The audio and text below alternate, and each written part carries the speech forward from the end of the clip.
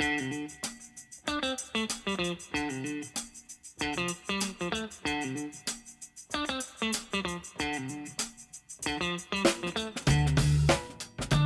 Blockheads, welcome to episode 12 of the Writer's Block podcast. We did it. We made it to an even dozen. Or if you're a baker, one less than a dozen. My guest is Phil Rosenthal. Sorry, my special guest is Phil Rosenthal. Phil, of course, was the creator and executive producer of a little show called Everybody Loves Raymond, the mid-90s Brad Garrett vehicle that ended up making Ray Romano a household name. Who knew? Who saw it coming?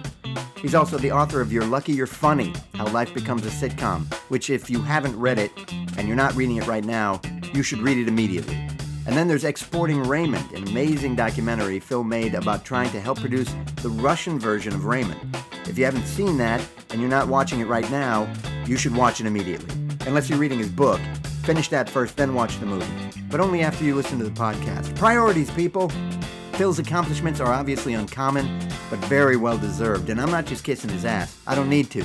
Not after I got him to say this. Check it out. I'd hire you right away. That's good to hear. Yeah. I have that on tape, by the way. I would. I'd hire you right away. You heard him. So I'll have to double check that. He might have been talking about yard work. I was thrilled to talk with Phil. He's like a technician of the art of situation comedy. And he shares what he knows with the enthusiasm of a kid in a candy shop that's inside a toy store that you have to take a roller coaster to get to. This is a man who clearly loves what he does. We talk about the importance of story and characters, how and why he picked the storyline for the pilot episode of Raymond.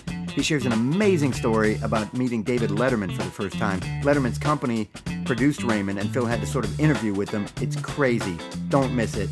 And we close it all out with some straightforward advice about what you can do to become a better writer. Turns out the secret is to not limit yourself to writing. Don't miss any of this. It's great stuff, and it's right here, as usual, on the Writer's Block, which you are a part of, so let us do this.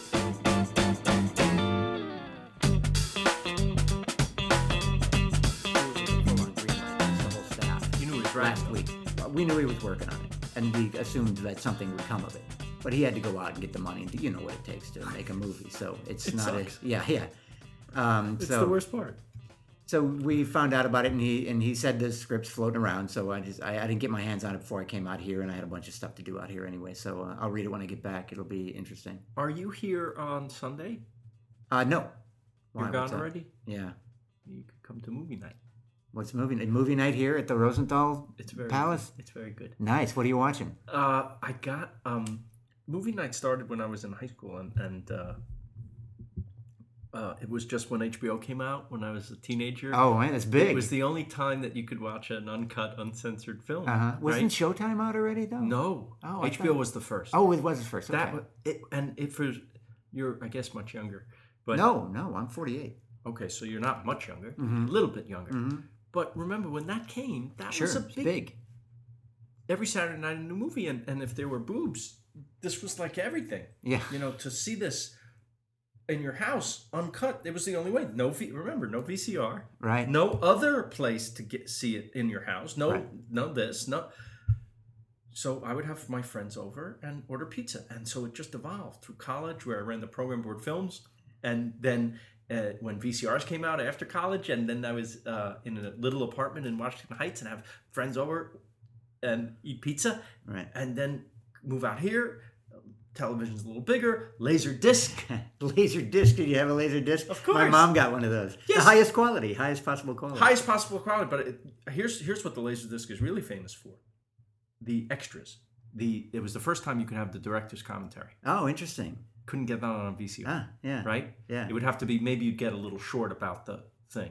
But this was, the Laserdisc for Tootsie is probably the best lesson, the best comedy class you could have. And they don't have that on the DVD? Nope. Interesting. It was Why the not? Criterion Collection, which funded these things like getting Sidney Pollack to do the running commentary. And I'm telling you, if you can get your hands on that, or even just an audio of it, it's a lesson in a box. And it's Sidney Pollack talking about making Tootsie. Yeah. How about that? Yeah. Lesson in the box. Absolutely great. That advice there from Mr. Phil Rosenthal. Hello. Hello. Joining us on the Writer's Block podcast. And thank you very much for that, for having me in your home, I enjoy it. trusting that I won't trash the place. I have appreciate 2 that. big dogs, so don't try anything. Oh, I saw the Italian dog warning on your door, right under the. Wait, it's a very classy way of telling you to watch out. Right. It's Italian, so it feels quaint like, way they're of classy. saying my dog's going to bite your leg. As my ass is being ripped into. Well, And then, at of least course, it was an Italian. Then, of course, the dog bites you, and then you say, "That's not my dog." That's right. From the Pink Panther. Yeah, you go with the classics. I love it. While we're at it, we may as well say hi to Susie Meister, who's no doubt listening. Oh, she's lovely. Isn't she, though? Is she a friend of yours? I'm the episode right after you. She said I'm her next husband. That's right. Is this a good job to have? Next husband? I've never met her outside of the same way that you have, but she took to you much quicker than me. She seems to be fond of me, but she didn't mention marriage. My wife has a message for Susie, which is, I have to, but you. That's right. She doesn't get it. No. So there, that's done. Hi, Susie. Nice. Thanks for listening, and thanks for retweeting and spreading the word about Phil Rosenthal on the Writer's Block. Phil, of course, I guess you would say co-creator of Everybody Loves Raymond. I would never say that because I created that damn show. It was you, the creator, flat out. It's based on Ray's. It says, by the way, at the end of the show, it says based on the stand-up comedy of Ray. Right. But even that's not true. It's based on his actual life. Sure, yeah. We took his actual situation. He had twin boys, an older daughter. The parents lived close But he talked by. a lot about that in his act. Absolutely. Yeah. But we really went to his actual life. I wonder, now, when they decided to put that on there, based on the stand-up comedy, did you say, maybe we should say his life? Did they say stand-up comedy for a reason? Because they wanted to know that it was going to be funny or something like that? Probably. It just seemed like every comedian who had a show had that. Yeah. Right. Roseanne, right? Even though I think her act was based on her real life, too. Yeah, sure. It doesn't matter. I didn't care. But, I wrote the pilot. And whatever I didn't know... By yourself? Yeah. Whatever I didn't know about him and his family filled in with characters from my family. And I had to create a world and a situation that would play on TV. Well, I definitely saw a taste of that in Exporting Raymond. Right. Yeah, you got with your folks. Was great. The part with them on the computer was They're so the best good. thing in the movie. Who knew? So good. Who knew? There are a lot of good things in that movie. I want to get to that. I'd like to talk a little bit to build up to it, first of all. It needs a build-up. Yeah, okay. It needs a big, I would give it 20, 25 minutes. 20, build up. That's good. Until we get to that. All right. Okay. First of all, let me explain, but I think you're fairly familiar with it. You said you listened to the Mike Reiss interview. Love that. I love him. He's what great. Great stories and great insight into that show. I could have gone on for a very long time. Absolutely. I think anyone listening to this should stop this and go listen to it. You heard it here first, but then come back to this. No, I don't care. You should. That's very Wait a good. minute. I can't tell you how this is going to be, but that is very, very good. At the end, we'll revisit the idea of whether or not they should watch this or listen to this. But that'll be at the end, so what difference does it make? All right, listen. Maybe it's I your can time, edit it and people. bring it back up. You have my advice. You can either go with a pig and a poke or or a golden goose. Exactly. Mike Reiss. It is an excellent episode. I was very happy. I was thrilled to sit down and have that conversation with, this is the only show I know of that was going the whole time we've been on the air, I know. And so before. Yeah, and before. And it's just the And very after, idea of it is astonishing. And that probably. he's been there the whole time is just completely nuts. A lot of people are sort of journeymen in this business. They move around from show to show. You meet a lot of people. You learn a lot of systems. And you learn a lot about how to put shows together. Right. Something I never had an advantage of doing, and it's one of the things that I just wanted to learn about. That's why I started doing this. So this is just because you have this interest? Yes. Because you love finding out about comedy and comedy people? Well, some of it is, a lot of it is because I've been only at The Daily Show. And I've basically been kind of sequestered from the business there, happily so. So you're networking? I have a card for you, I have no job for you. Come on, Jesus. Phil. I don't have a job for me. I need you. Okay. I'd hire you right away. That's good to hear. Yeah. And I have that on tape, by the way. I would. That's going to be my opening. Yes, all I need is a job for me first. So you didn't start out to write comedy per se, or you did? I did. I started out as a comic. Did you Right. not also in New York? Were you Tiny bit. I tried it one night at open mic, but I was like a comic actor. I preferred to be in something that was written already. Well, you did that in college, no? Did you Yes, study? a lot. Yeah. Okay. Yeah. I didn't know when you're a kid, you don't know there's writing and directing and producing. You watch The Honeymooners like me, and you want to be them. Right. So that's what I tried to do. because I speak at classes and things like that. And Sure. I tell everybody the same thing, which is to take a class, to take a writing class, because you can't learn how to be funny. I'm sure you've discovered that from people who've come through your world, but you can learn the structure. Right. Like if it was my first day at the Daily Show, you'd have to explain to me the format and how it works and the type of jokes that we do and the type of jokes that we don't do. And it's the same in any place of business. You got to know where the kitchen is and where the coffee is and what we do at lunch and how long lunch is. These are just rules. And so there are rules for writing sitcoms. It's a structure. It's very specific, almost like a haiku. Over the years, I assume you've read, how to write a sitcom books. There are a lot of them out there. Is there one that you think is particularly good at this point? I wrote one. Well, there you go. That's the one. It's called You're Lucky You're Funny. It's about my journey, but within that journey is how I learned how to do this. Now, I didn't take a formal class or read a formal book. I had a friend who, Alan Kirschenbaum, who passed away this year. He taught me in 10 minutes the structure of a sitcom. I can tell you right now what it is. Yeah. It's very easy. Right. There's 3 important elements in the structure of a sitcom. And the most important is the premise. What is this about? Okay, that's number 1. Number 2 is actually the act break. And the reason that's important is because it's the tent pole in the center of the show. All the action rises to it, and all the action of the second act comes from it. Right. The act break is where we go to commercial, right? So a typical act break line is, we're getting married. Everything led up to that. Yeah. We're getting married, commercial.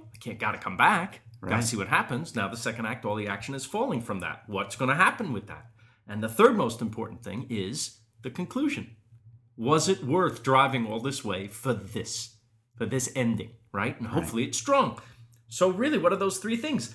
Premise, beginning, act break, middle, conclusion, end. And it's the basis of every story. Not particularly a surprise. Yeah. Not a surprise, but that's it. And in a sitcom, you have 22 minutes to do that.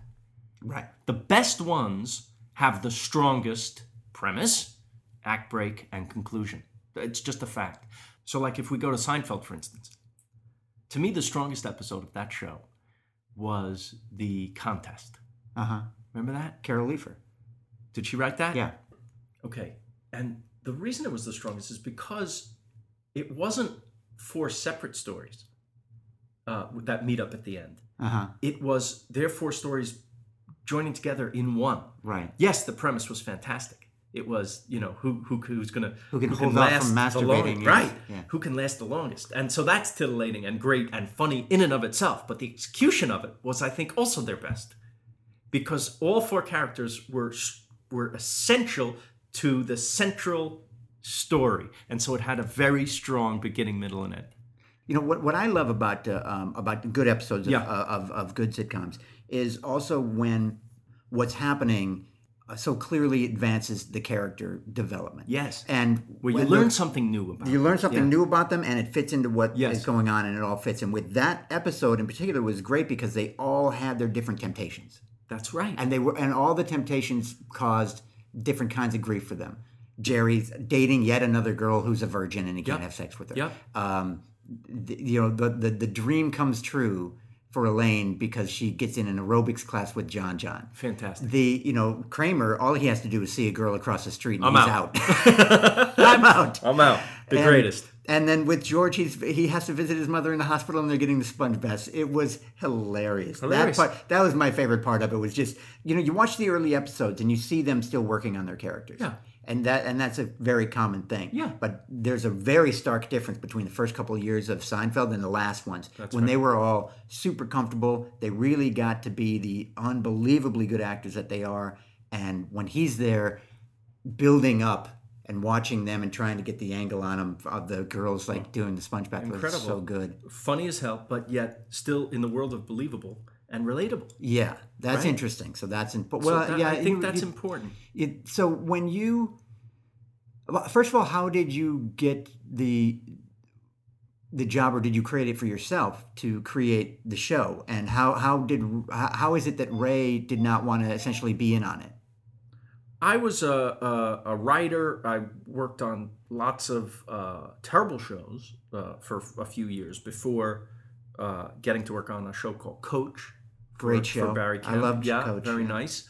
And during my third year there, I got a tape of a comedian who had been struggling for 12 years to try to get on Letterman. And from that one 6-minute appearance on Letterman said there should be a show for this guy. They set about looking On for... the air? After not he on did the his air, set? but Oh, okay. right after his people called Ray and asked if So was he'd it a be worldwide interested in pants? it. That was a worldwide It pants was a production. worldwide okay. pants HBO co-production Right. for network television. Right. And the network was CBS because that's where Letterman is.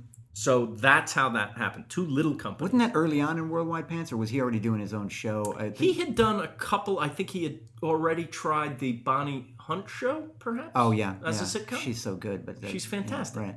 But for whatever reason, that didn't work out. There was another Right. show with two like old timey comedians that might have been shot in black and white. Do you remember what I'm talking about? No. It was like an old vaudeville team or something. I don't remember, but that didn't go. Mm-hmm. And there was no reason to think this would go, except that he believed in Ray. Right. And they liked what else I had written.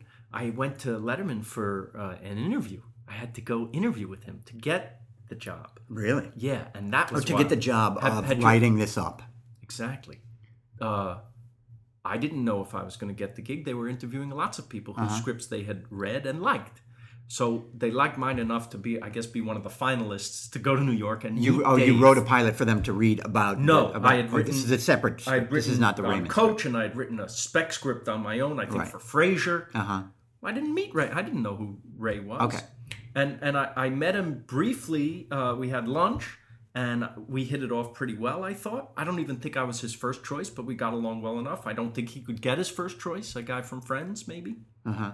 And so Ray signed off on me first, and then Dave wanted to meet me. So I flew to New York, and I went after the taping. I saw him upstairs. Have you ever met him? He's got his... I stood next to him. I was on the show once. You were? What'd you do? Stand up. Oh, great. Oh, it was a highlight of my. I should have stopped then. When was this? 96. Wow. Mm-hmm. And he came out afterwards. Yeah. Stood next to me. Yeah. I told him my mother wanted me to say hi, and then next thing I know, the music stopped and he was gone, and somebody shuffling me off over this way. He's And not that a was it. social butterfly. He's He's not. not. He didn't invite me to lunch. Well, to listen to this, I go up there, and I'm nervous because it's David Letterman, and I'm a fan like everybody else. Right. And I go upstairs. I think the 6th floor, and it's after the show, and he's hanging out by his office. He's got the baseball hat, sweatshirt, smoking a cigar, glasses, sneakers, very cash. He says, "Come on in," and we come in.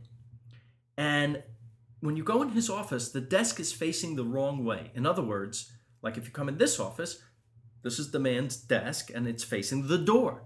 His is turned away from the door. So you come in behind the desk and he gestures for me to sit behind the desk. He says, "Have a seat." I say, "Not behind the desk." He said, "Absolutely behind the desk." So I sit there, right? And he's sitting at the desk facing the other way at this. And he sits over there, I'm pointing to my right, leaning in a chair against a bookcase with a stereo blasting, and I'm not exaggerating, blasting heavy metal music. What? Yes, This two is of his other producers come in, and they sit across from me here. So you're sitting actually at his desk. I'm there. Okay. Wow. Okay, it's really weird. It's winter, and I have a winter coat, which no one has offered to take from me, so it's draped over my arms still. And I assume you're rifling through his drawers at this point. Well, the first thing I said was, first thing I'd like to do is throw you all the hell out of my office. Did you say that? I did. Great. And, Perfect.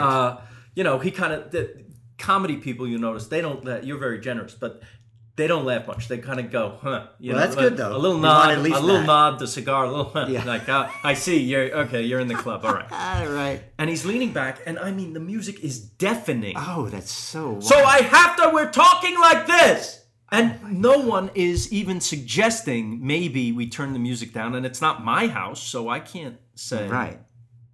Can we turn it down? Isn't that Is weird? it some kind of weird test going on? I thought the whole thing was a weird test. I thought Right. and they were perfectly pleasant to me. Other than that, I thought the whole thing was some test like, let's see if he loses his shit if we ask him to sit behind the desk and blast this music, or is he someone who can What else could it be? muddle through any situation? Right. The nervousness of being with Dave, Yeah. the loud music, the sitting behind the desk, and the people ask, and he goes, so how do you see the show? And the music's still playing. Blasting. Heavy metal. You're kidding me. No. That's so It's like this is the worst restaurant you've ever been in. You can't wait to go. Wow.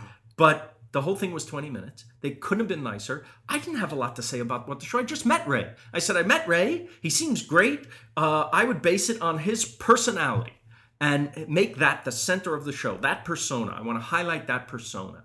That's a non-answer. I mean, it's just like... it doesn't seem like a bunch. I didn't have anything. I didn't know. We haven't spoken yet about neither of us knew what the show would be. Right. And that's all I could say at the time. Well, it seemed to be good enough. They treated me as if I had the job already. I didn't know this was the audition. Right. Later, I found out, congratulations, you got the job. Oh, wow. Okay, so now... The job of creating the pilot. The job of writing a pilot, yes. Right. So I sit with Ray and we talk about what the show could be. Now... How long has Seinfeld been on at this point? This would have been 96 also. When you did it? 95. So, okay. Yeah, we went on in 96. So this would have been end of 95, right? Yeah. And Seinfeld's been on a couple of years. But by the way, that's the show. That's the kind of show that Ray would like to do. Yeah. Well, every comedian would like to do that show. Yeah. I mean, Ray really, he's become one of the world's great experts in doing sitcoms. But at the time, he had no idea what it was. In fact, he actually said, "Does there have to be a story every week? Oh, can't we just sit in the diner and make jokes about current events and things?" I said, that's perfectly fine for the show that's doing that right now. It's also not where I'm from. It's not what I can do. Mm-hmm. You might need somebody else because I couldn't write that show if I wanted to. I grew up on The Honeymooners, Mary Tyler Moore, Taxi, all these shows, All in the Family, Dick Taxi, Van Dyke. which by the way, yes, was an amazing thing to hear from Mike Sam Reese. Simon. At 24 running that show. That's crazy. Insane. But he did have Ed Weinberger and Jim Brooks. It wasn't right. Yeah. But right. I mean, he's not the only guy running the place. But to be in any, by the way, just to be in that company, you're learning a lot. Right. And it couldn't. That's one of the best shows ever on television. Mm-hmm. So this was a show I valued. This was a story-driven, character-driven show, not you're only as good as your last joke, right? This was real characters and real situations to hang on to. And this is what I knew, and this is what I valued. So I explained this to Ray, and he says, okay, I guess. So we still don't know what the show is, so we start to talk. And I say, tell me about your life. He goes, well, I have twin boys, an older daughter. Parents live close by. They're always bothering me. My brother's older than me. He's a police sergeant. He touches every bite of food to his chin before he eats it. When he was done talking, I said, well, I think there's anything there we can use. Nothing's interesting. No. Took everything from that, and what I didn't know, threw in the personalities of my family. Right. Which you saw in the movie. That's really who they are. Yeah. And I worked very hard to create that pilot story. What would that pilot story be? Right. So now you're starting out on that. This is an interesting thing that I fail to ask a lot of people. Yeah. So now you know what you want to do. You know a lot of the characters. Yeah. You know kind of what you want the show to be about in general. I want it to be about family and the trouble that a guy who's caught in the middle between his wife and his parents, right? Right. And which he kind of explained to you a little bit. Right away you get that this is a guy caught in the middle of being a son, a father, a brother, a kid. It's all he's in the and the just guy in the hanging middle. On by a thread on each one of those roles. All he wants to do, and it may be antithetical to the protagonist in a story, is he wants to be left alone. Right? But I found that if you had enough action going on around him, he could be that center. He could be that guy. And he was really good at being that. Oh, yeah. Well, we didn't know if he could act. So now you, right, and sometimes they can't, but then they're good enough and then they get better. I mean, I learned from watching Roseanne. Nobody knew if she could act. So what they did was they surrounded her with the best actors they could possibly find. So that's what I tried to do. And beyond that, I thought, let's make him the guy at the center of his actual family life, so that he wouldn't have to act too much. It's already acting because you're on TV. Yeah, you're familiar with these So don't make situations. him a gay astronaut from Cleveland. Make him a guy and I made him a sports writer. Why? Because comedian was already taken, right? By Was Mr. he into Seinfeld. sports? And he loves sports, and it's as male as you can get, Right. right? And still have a hint of creativity. Right. By the way, sports writing. in a month or two, I'm gonna send you a spec script about a gay astronaut from Cleveland. I'm there for you.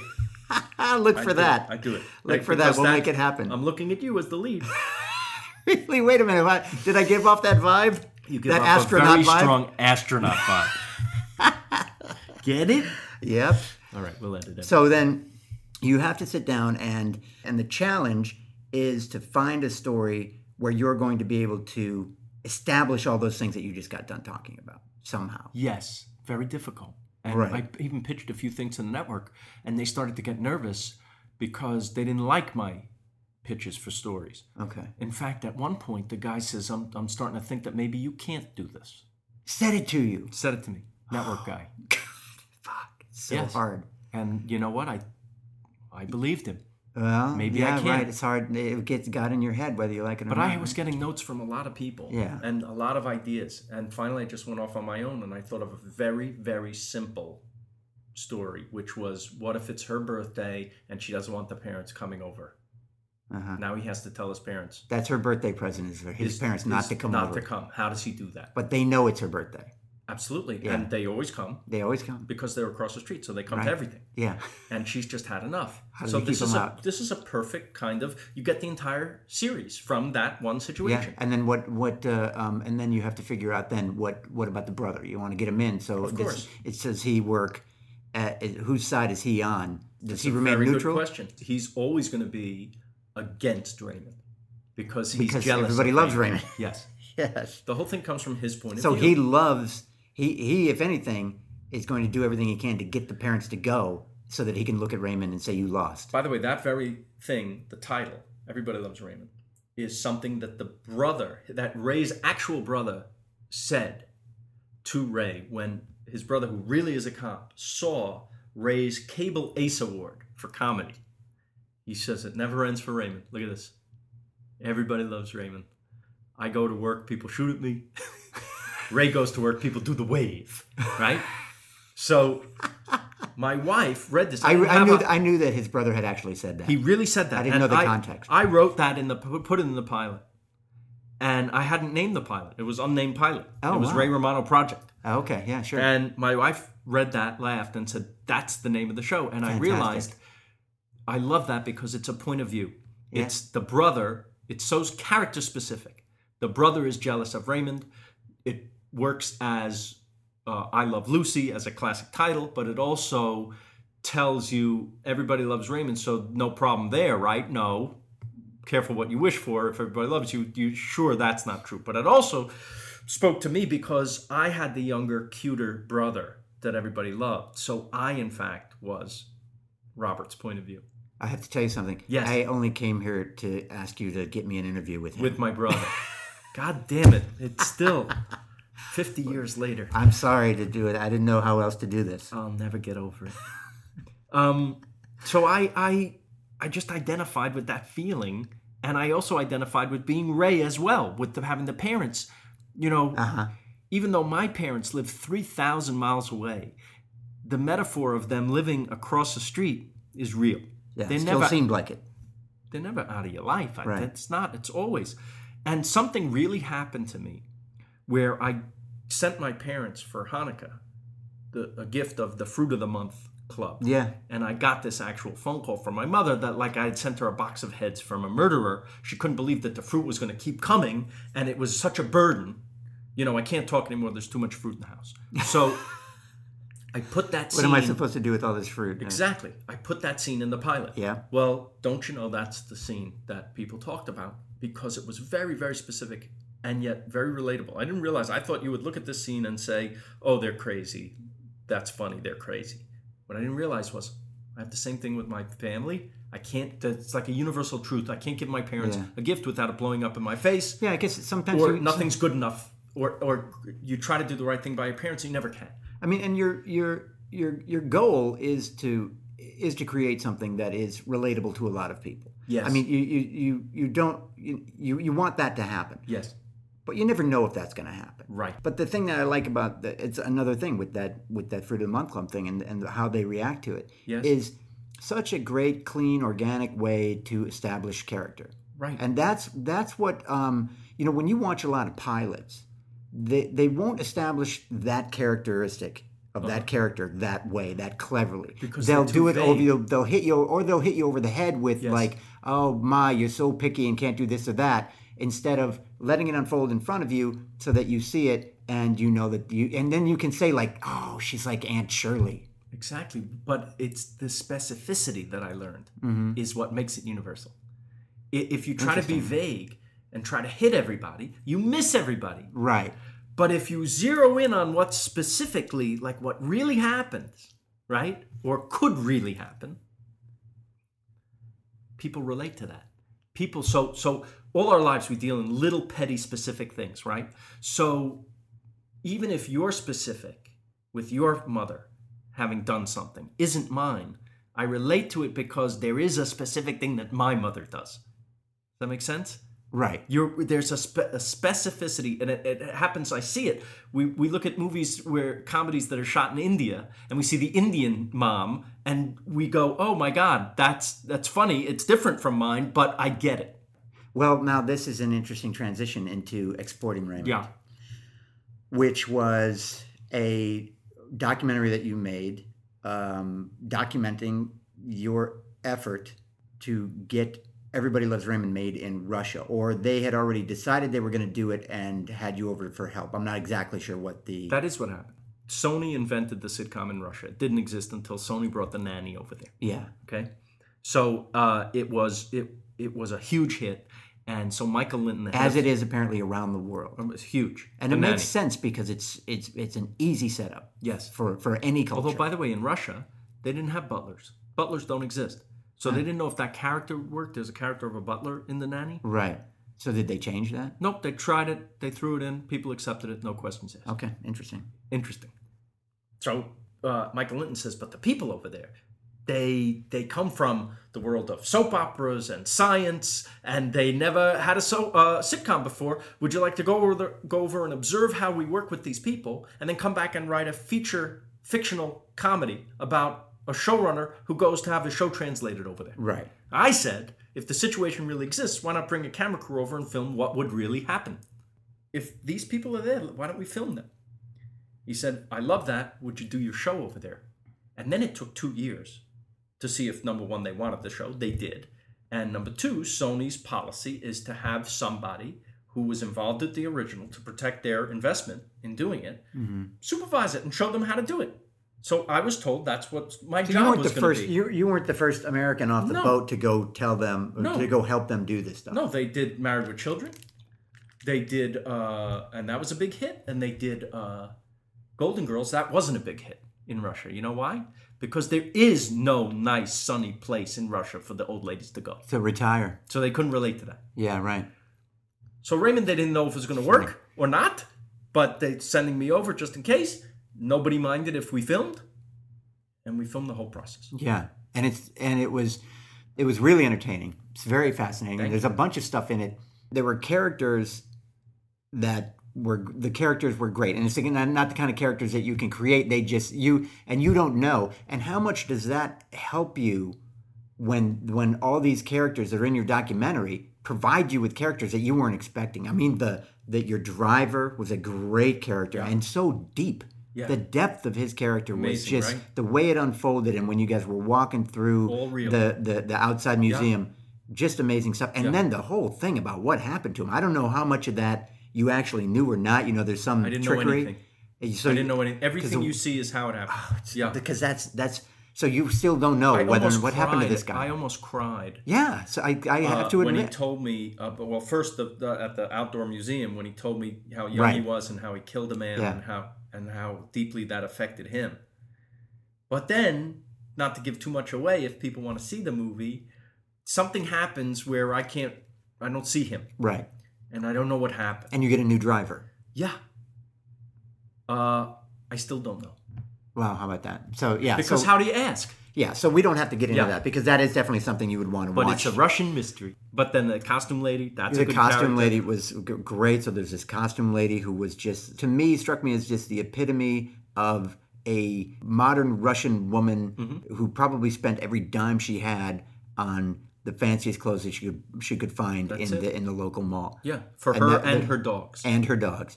And wanted to dress up the cast like they were going to a dinner party every Yes. fucking day. Yeah. That was what was interesting to me about this was you had this struggle Yeah.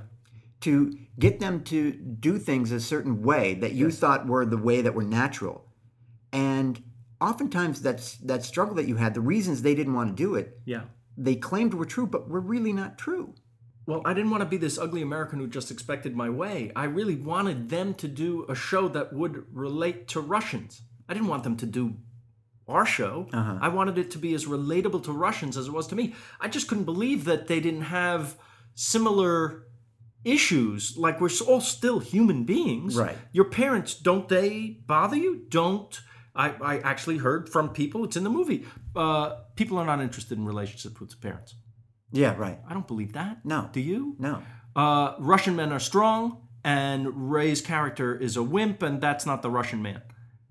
Sounds a lot to me like bullshit, doesn't it? It sounds like typical bullshit, and that was actually one of the funny ones because that was the head writer Yeah. who said that to you. Yeah. And then It's I don't know how propaganda. long after that it was. Yeah. But then you were outside and you wanted to talk to people, Yeah.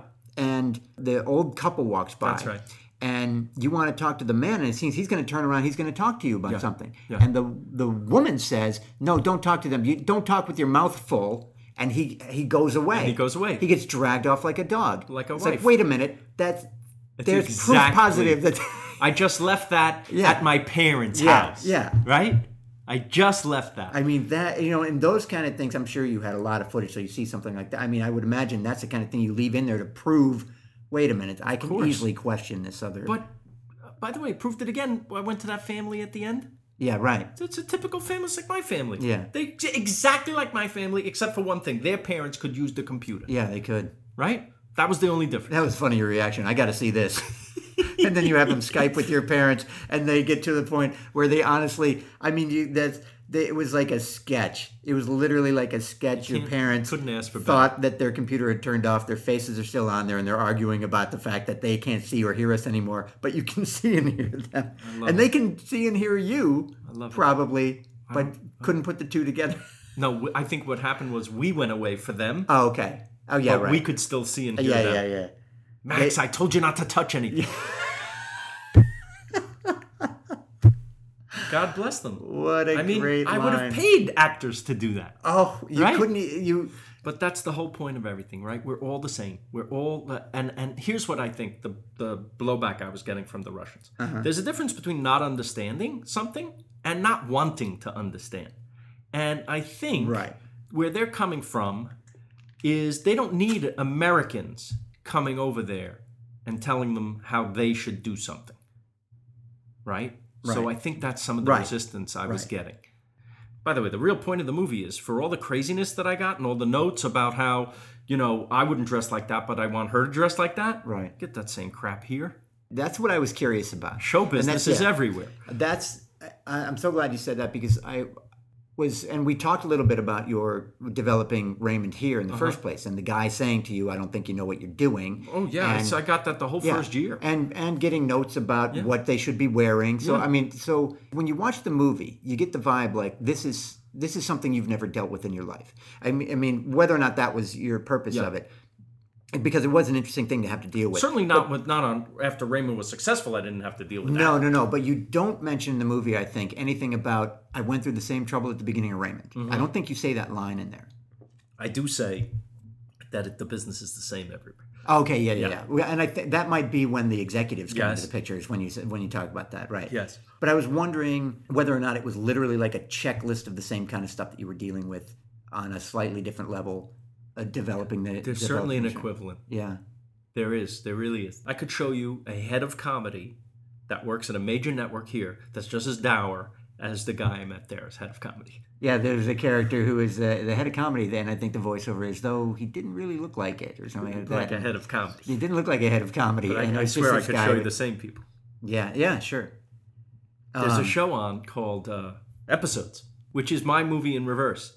British comedy writers come here to have their British show translated in America. Right. And what the Americans do to the British show. Same idea. And that happens all the time. There's Yes. a lot of shows on. There are a lot of shows on that are Now, British translation. apparently, the hottest country you can come from here is Israel. Really? The For American networks, for television? some reason, they're buying everything Israel. Homeland was an Israeli show. Oh, really? Yeah. In Treatment was Israeli. There's a bunch. I don't get Showtime, so I miss some pretty good shows. Well, I think. Homeland, certainly. Yeah. I'm on season 3 of The Wire. And Breaking Bad, you got to watch that. I know. Well, And I hear Justified I have to watch, and I have to watch the zombie one. I You can't, have there's to. too many the things. zombie one? Yeah. there you go. Not to mention all the sitcoms, which is what I try to keep up on myself. What do you like now? I like I'm interviewing Rob Corddry hopefully later this week, and so I hadn't watched Children's Hospital from the very beginning, but then It's easy to watch. It's only 15 minutes. I know exactly, but I hadn't watched it when it first came out, and then, but I would see a few episodes, and I've been watching a lot more Funny, episodes. huh?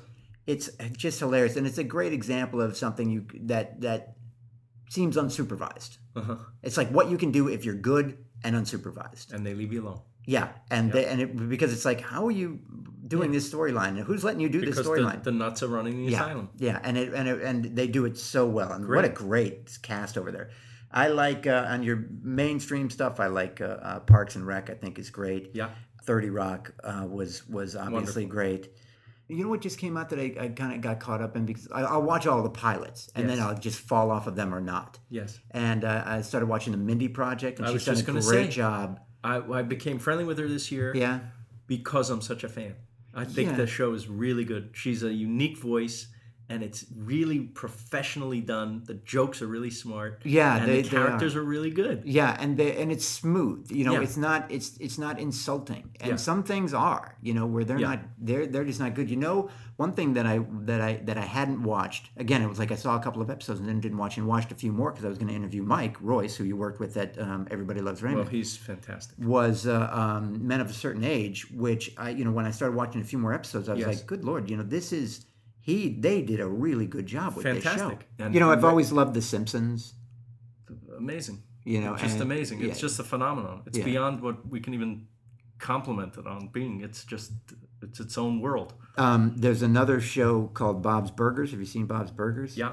I think that's a great show. Uh-huh. I really like that show. I just glommed onto the characters. The comedy shows that I don't miss are yours and Colbert. I'm not just saying that. These are the two shows that I will watch every day. Every day. I love, absolutely in love. And they are a public service. Besides being hilarious. And honestly, that's great to hear. Yeah. And it is one of the things that's made it relatively easy for me to stay there as long as I have. It just that it has always been a challenge. Yeah. We've gone through many changes in the way that we do things. Yeah. There have been stages to the show, so each one was a new challenge, and we're constantly seeking out ways to make the show better, to make it fresh, to make it interesting, and the best thing about working there is the morning meeting and the afternoon meeting. Sitting in those meetings, having our discussions about what's going on, the stories that we can deal with, how we can frame them, telling jokes every chance we get along the way. And you're laughing. We're laughing. We're having serious, interesting, engaging, therapeutic, honest, therapeutic, and very real conversations and knowledgeable conversations about these things. It is not necessarily, until we start cracking wise, which we do every chance we get. Yeah, it is beyond what you would think happens in a writer's room. Because we really do have to talk about these issues, talk about how they're affected by the past. And it has to be based in the real world of real news. And well, you don't want to be wrong about facts. You can't be. No, and then showing clips of people being idiots, and then we laugh at them, and it's fun. Well, what's better than that? Yeah. I mean, some of the biggest laughs are you just run the clip and then cut to his face. Yeah.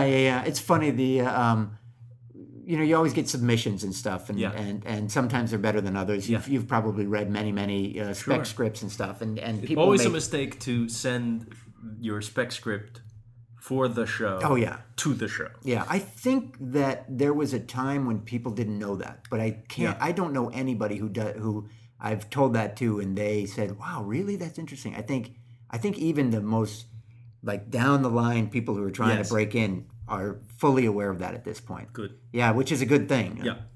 But So here's my Daily Show script for you. yeah, like that's how it works. Yeah. Here's Yeah. the script for There's tomorrow. a script. Well, Well, actually, do it next week. When will you? so there was one guy who had a submission, and our submissions are where you would write a headline. I've had people ask me to talk about this. Yeah. In a nutshell, it's really 4 headlines, which are John at the desk doing a news Yes. story, and then 1 or 2 chats, which is like John and John Oliver at the desk Yep. discussing in more depth an aspect of one of those headlines. Yep. And that's it. You hand that in. So there you go, listeners, blockheads, I call Yeah. them.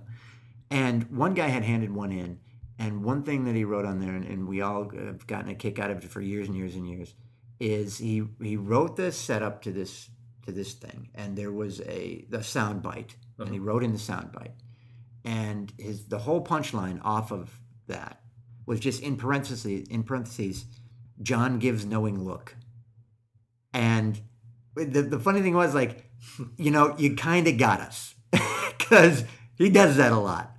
But you don't get to do that. We put that in. Yeah. We'll tell you where the knowing look comes. What you don't realize is John only gave that knowing look after rejecting like 70 Great. jokes. That's great. That's really great. And you have to take a stab at some of those. And John usually says something after that knowing look. You how gotta great. have a topper for your knowing look. Nothing's going to beat that look. Yeah. John gives slightly less knowing look. Yeah. He becomes confused, Fantastic. runs off camera. I don't know. So I thought that was really, really funny. In lieu of joke. In lieu of joke. Anything else, Phil, that you can lay down for the comedy writers and wannabe comedy writers who are out there? I think if you're a writer, you take an acting class. Good idea. Or a directing class. You want to come at the problem from every angle. And the more well-versed you are in the disciplines, the better everything is going to be. Especially your writing, or especially your acting, or especially your directing. If that's your focus. Knowing the other branches off the tree makes the tree stronger. Being able to act out your own lines, to know how they can be acted out, and being able to write something that can actually be done. Exactly. Because sometimes as writers, we think that, they'll be able to do it no matter what rewrite. We can write anything. But knowing that this is going to be good because of John's knowing look, if we can actually put that in after the good joke, you have a little something better there. And it's not meant to be read. It's meant to be played. Right. And a little bit of that rule, or a lot of that rule, is broken in animation. Yes. Where you can have them do whatever you want. It's all writing. Yeah. Yeah. But even then, I think it helps to know acting so that you know what face you're looking for. Mm-hmm. Does that make sense? Yeah. You wanna write an expression. Yeah. And sometimes the silence is the best thing. So that's interesting. So take the acting classes. I don't know if they have classes for directing. By the way, you know what the shorthand for all of this is? The improv schools, the Groundlings, Second City. Right. These are great. When I was an actor in New York, I took the acting class where you'd sit 90% of the time and watch a girl get up and string laundry across the stage in a 20-minute setup for her scene that she then forgot the lines to and broke down crying, and my father doesn't want me to be an actress anyway. And then the rest of the class was her therapy. And that was acting class in New York in the middle of February in the shithole. Yeah. Okay? So 90% of the time, until you get to go up there and have your breakdown, that was acting. You class. had to watch somebody else do watch somebody else. Sometimes very poorly. Yes. Not that doesn't help you. It doesn't. But but you go into the Groundlings or something like this, you're up and doing 90% of the time. You're on. And not only you're on, you got to think fast and commit. And these are instant writing, instant acting, instant directing. You don't have time to think. It's all instinct. And these are the best training grounds. You know, I am seeing more and more people, almost everybody that comes through the show, certainly the actors that come through our show, a lot of the writers that come through our show have all been involved in improv groups at one point or another in their life. Because you commit wholeheartedly really fast. There's no time for bullshit. Right. We're gonna point this way, and you're gonna drive as fast as you can in that direction. But it's fascinating how that can help you write. I'm not sure, like... It is, because you're making choices. That's all any of this is. Right. Is making choices and committing to them.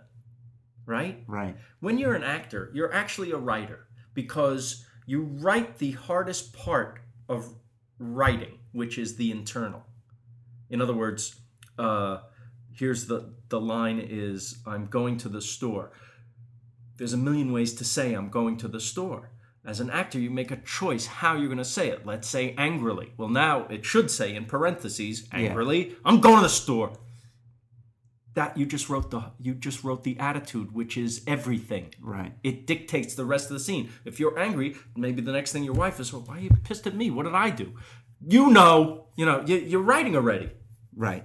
The other place I think is invaluable is summer stock, because you're doing major productions of proven shows.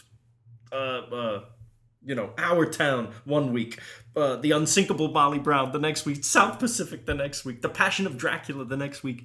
You're rehearsing all day. You're performing at night. You're rehearsing the next thing in the day. It's a lot like doing a weekly television show. Yeah. All this stuff that you have to keep track of and do. Well, summer stock turns out to be the perfect training ground for that. Because every week you have to come up with a whole new show. But not just for an actor, for the writer and for the director and the showrunner and everybody. For everybody. Yeah, interesting. Yeah, so I recommend that too. Yeah. And classes, there's nothing wrong with them. If you're a writer and you go into a writing class, even though you don't want to be like, I have my own style, I don't want to be like everybody else. The writing class, the very worst thing that's going to happen to you is at the end of class, you're going to come out with a script. For better or worse, you're going to have a script. Right. Now, if you're so motivated that you don't need anything, but maybe on the best thing that happens is you learn something. Right. So that's it. I think that's the secret. That's the secret. Yeah. Well, also just get out there and do all those things and know that you can learn from every aspect of the business. And if you're going to run a show like you have done, it's not impossible, but it's better, obviously, to know all these things in advance, because it makes it that much more possible. Maybe it is impossible without knowing all those things. Maybe you wouldn't have been able to do it. Well, I also had a real life, with odd jobs and crazy stuff happening, and it wasn't just handed to me. It was 10 years of struggle after college until, the writing thing even came up, but then I had something to write about. Right. Because I had real life. So how can you write about real life if you don't have one? Yeah. So that's live your life is the advice. Jewish enough? I'm just going to cut right to that. The big finish. You can skip everything. Jewish enough for you people? Thank you, Phil. Mm-hmm.